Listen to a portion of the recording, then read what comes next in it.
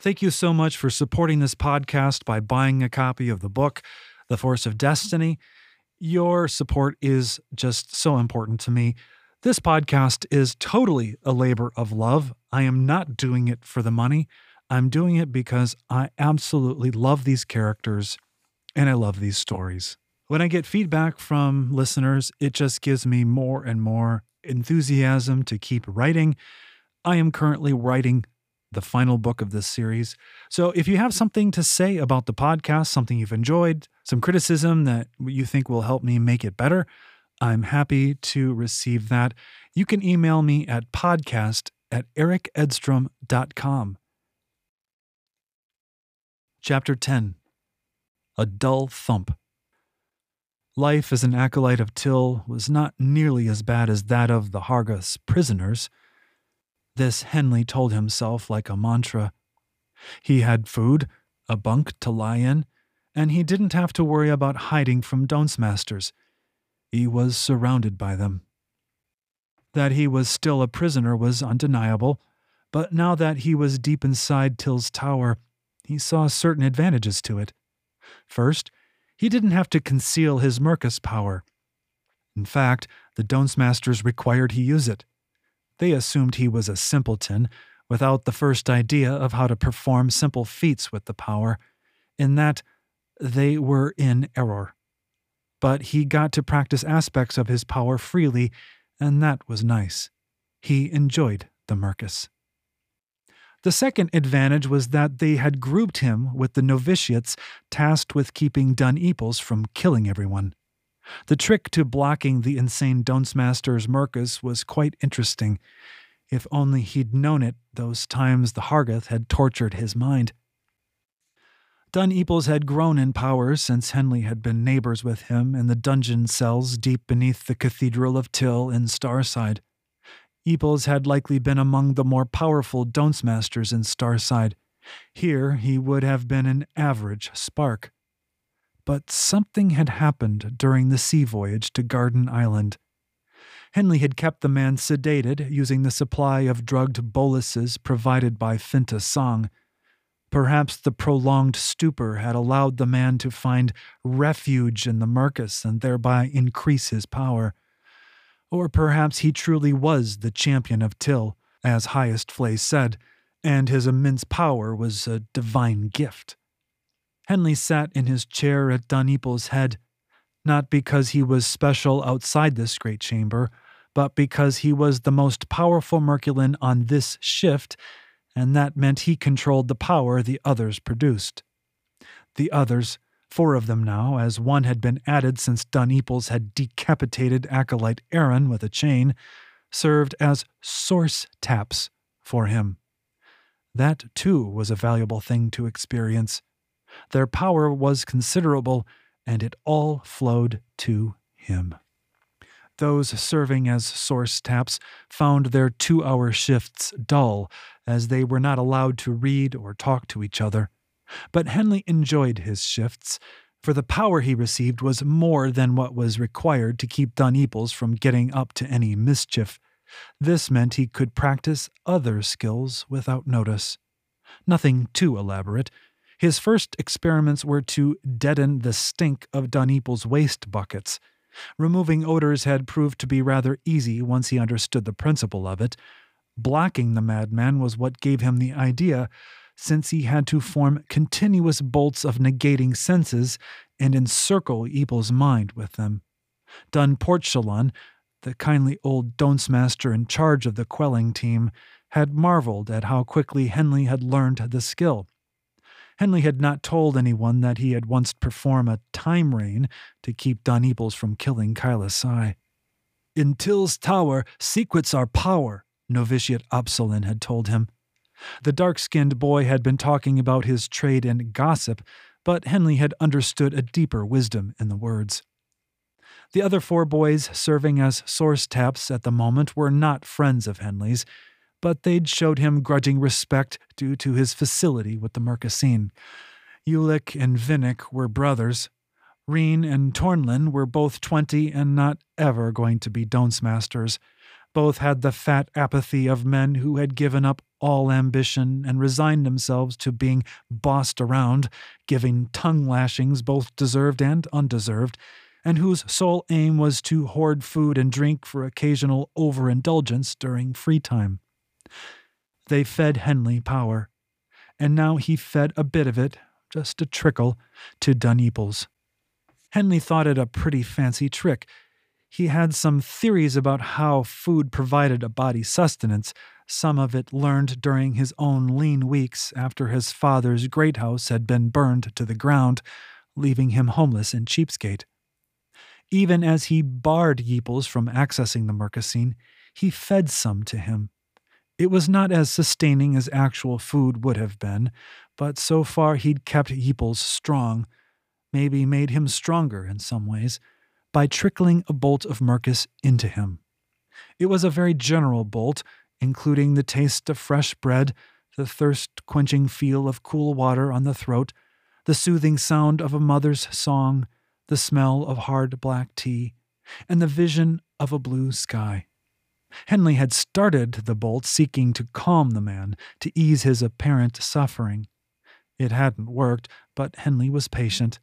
Only after a week of doing this during his 3 daily 2-hour shifts did it occur to him that he was sustaining the man. Without water, the man should have died by now.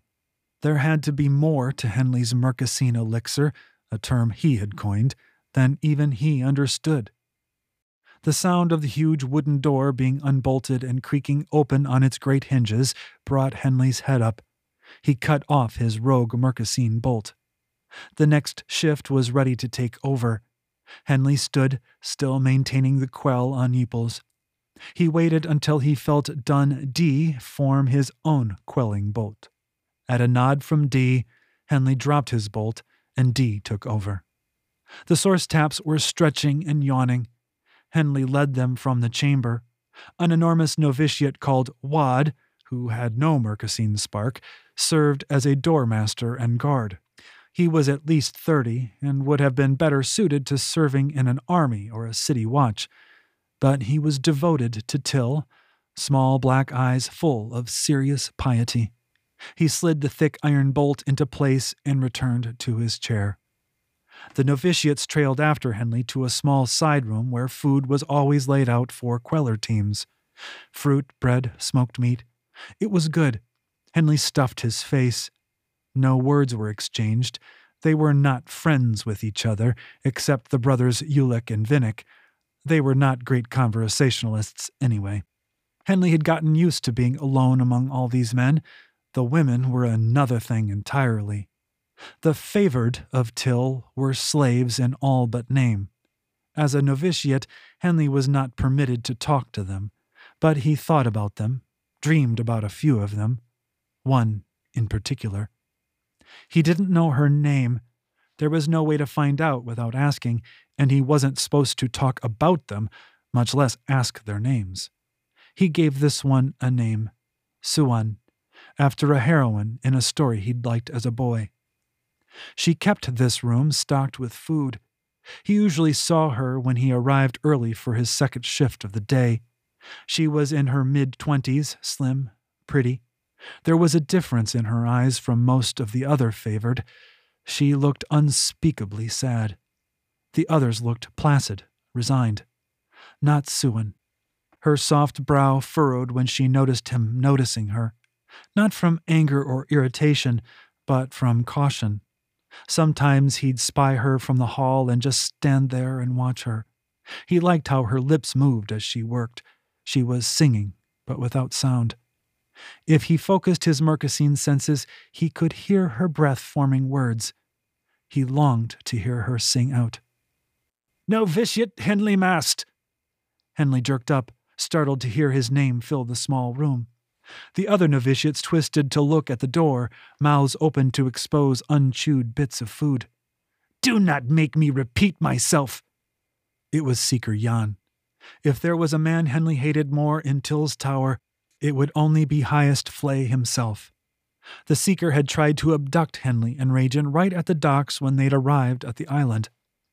He stood and went to the Seeker, schooling his face into what he hoped looked like obedient curiosity. "Come with me," the Seeker said. He didn't wait for acknowledgement, but turned and strode off. Henley kept pace, but chose to stay behind the man. The Seeker was very sensitive to position, so walking alongside him might be seen as reaching.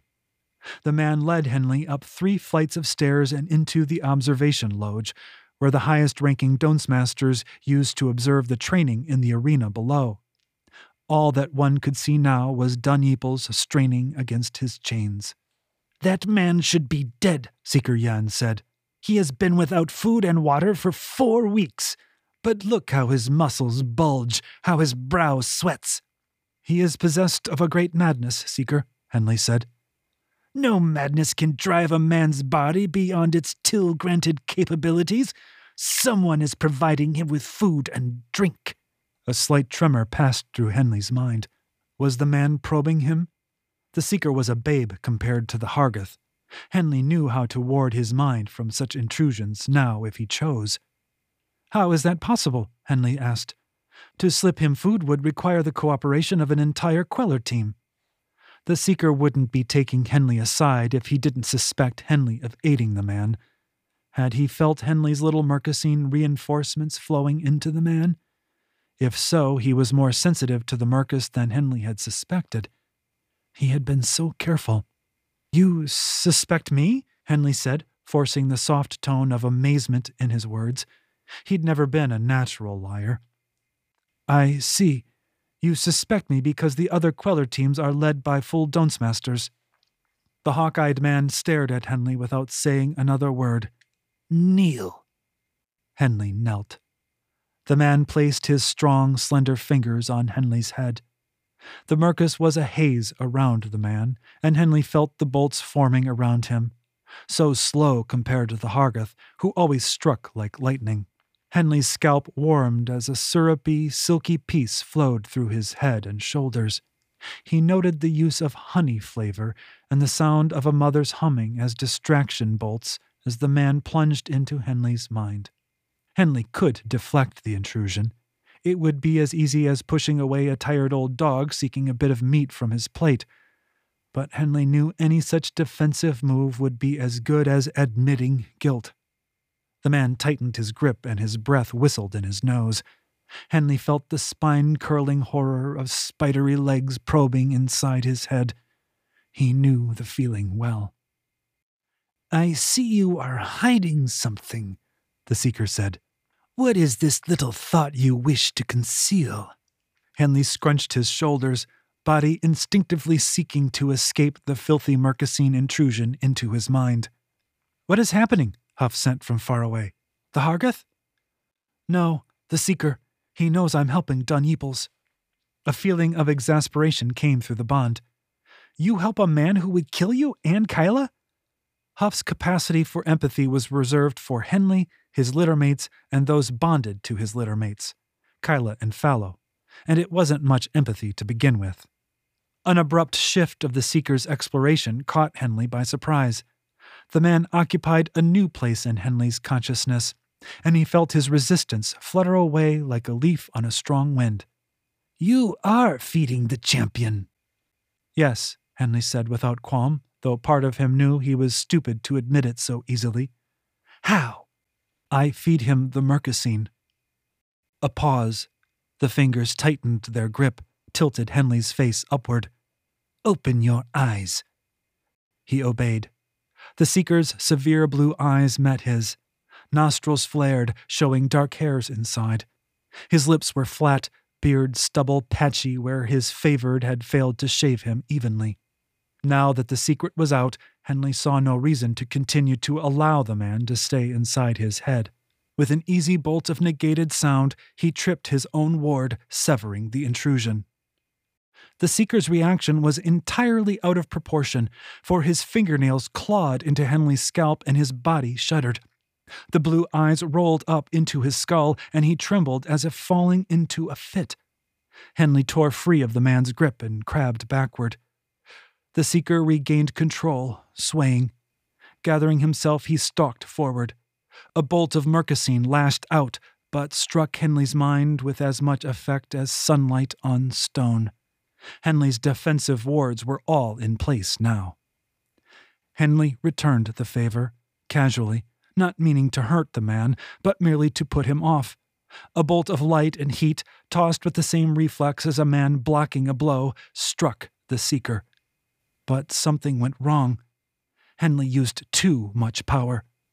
The man flew across the room, struck the window, broke it, and fell through. A short-lived scream resounded in the arena, ending in a dull thump.